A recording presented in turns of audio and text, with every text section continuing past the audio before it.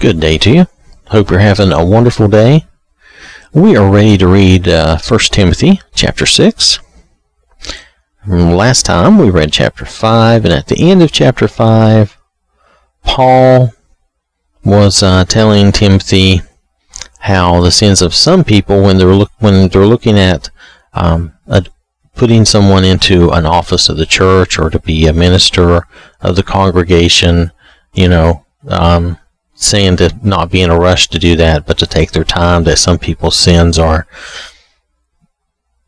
evident and readily apparent, and others follow behind them, meaning they will show up, but they won't show up right away.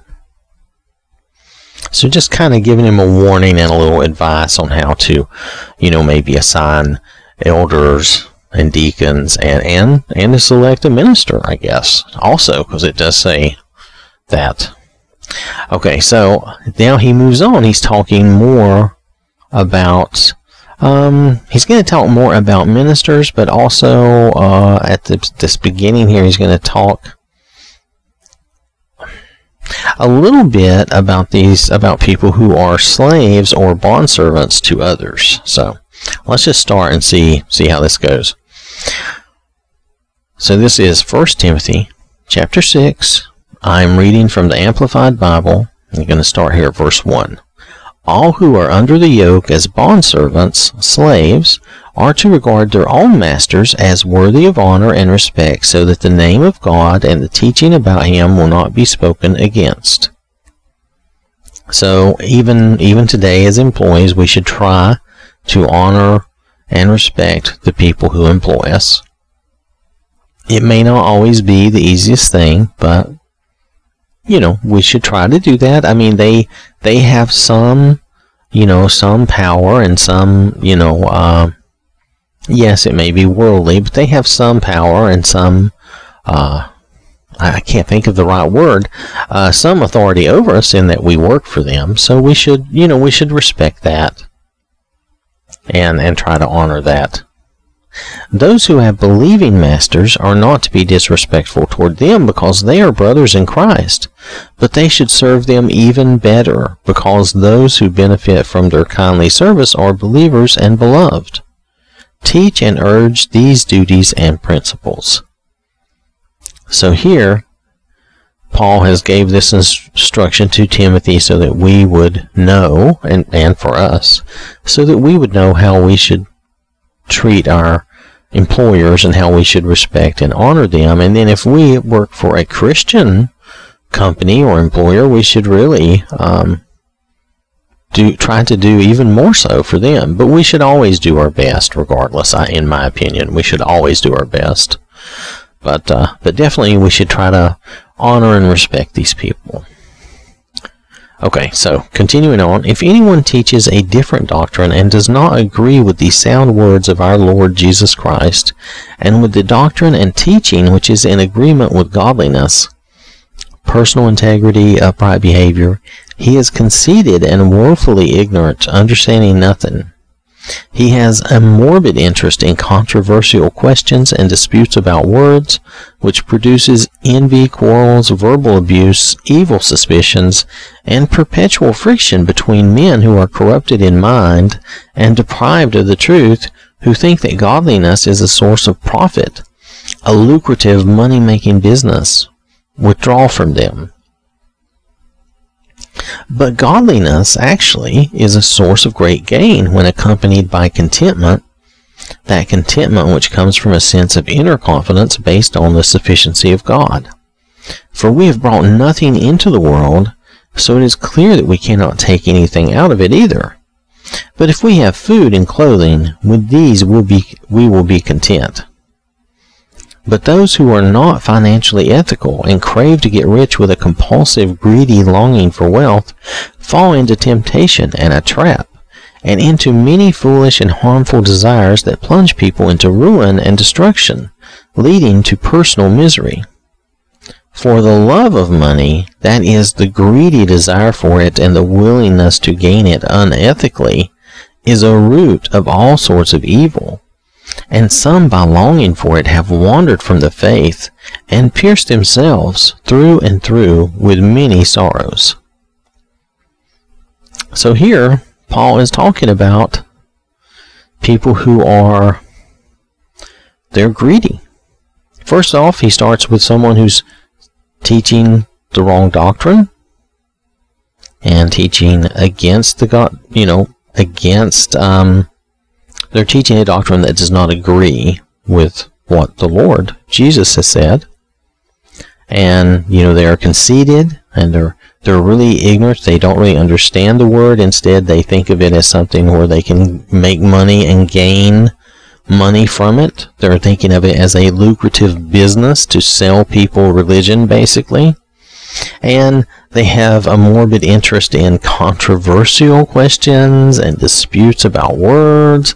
In other words, they like to stir up that debate and focus on these things that don't really matter, and they want to pick and pull apart things and just create this, they create this, like it says here, envy, quarrels, verbal abuse, evil suspicions, and perpetual friction.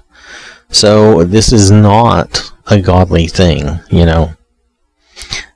But Paul says, on the other hand, but godliness actually is a source of great gain when accompanied by contentment.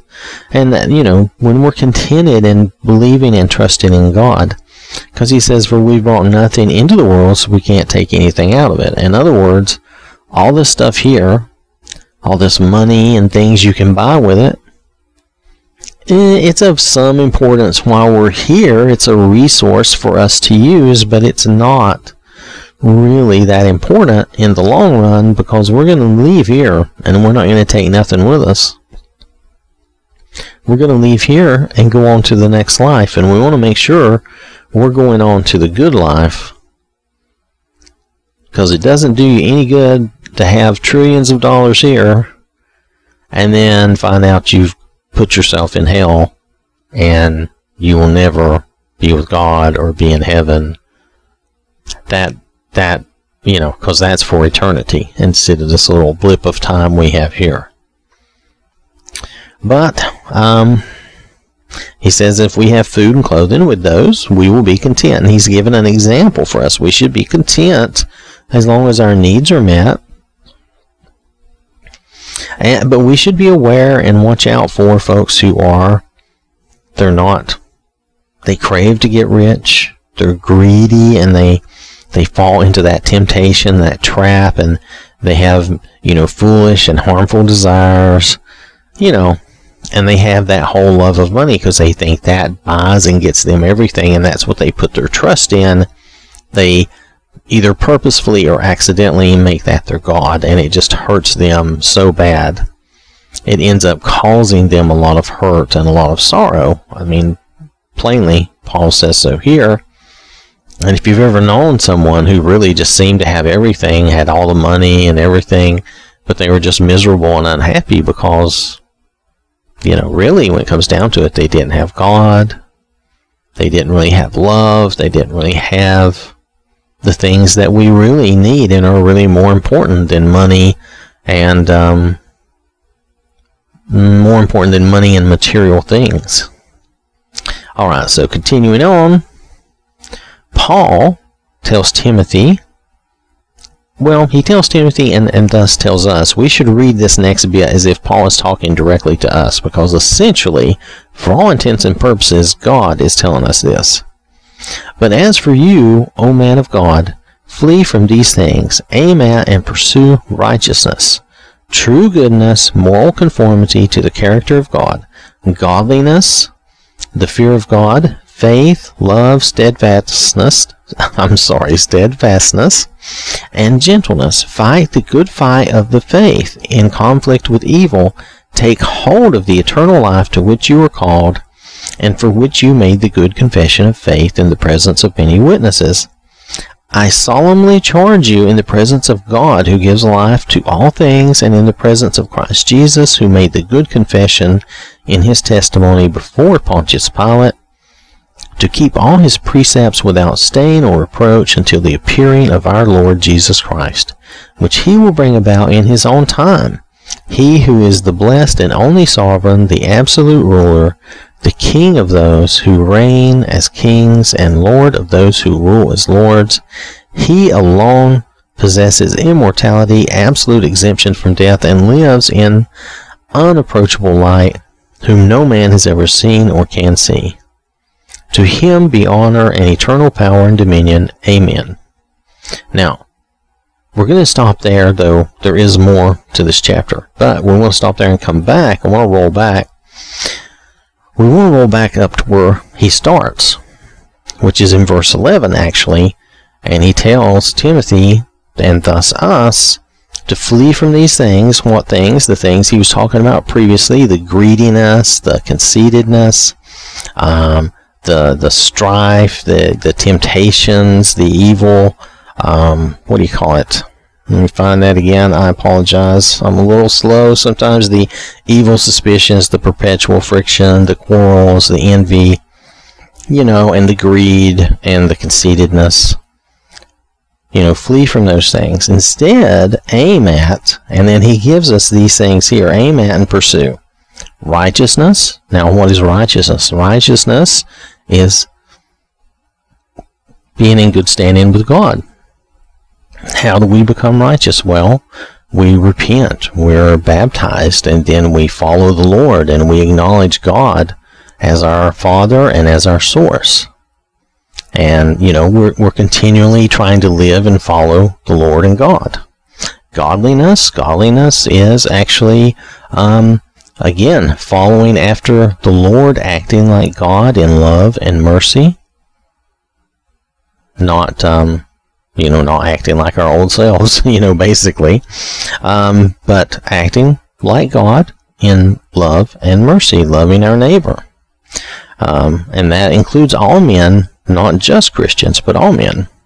Faith, pursuing faith. Well, what is faith? That's belief in God, knowing that He is the great I am, that He is the God who was and is and always will be. Believe and trust in His absolute power, and that He has all this in control, and we need to trust and rely on Him. And then love. Well, pursue love. Love is that unselfish desire to help others, to aid others, to do good for others, wanting nothing in return. Steadfastness, I look at that as being stubborn for God, or standing firm in our faith, in God's love, and in how we act towards others, resisting sin and temptation to do wrongly towards others. That is steadfastness to me, being stubbornly good, being stubbornly godly, not wavering, and admitting that when we do have a mistake, when we do mess up, when we do sin, repent and come right back and stand again, get back up and go again. Not giving up, but keep coming back.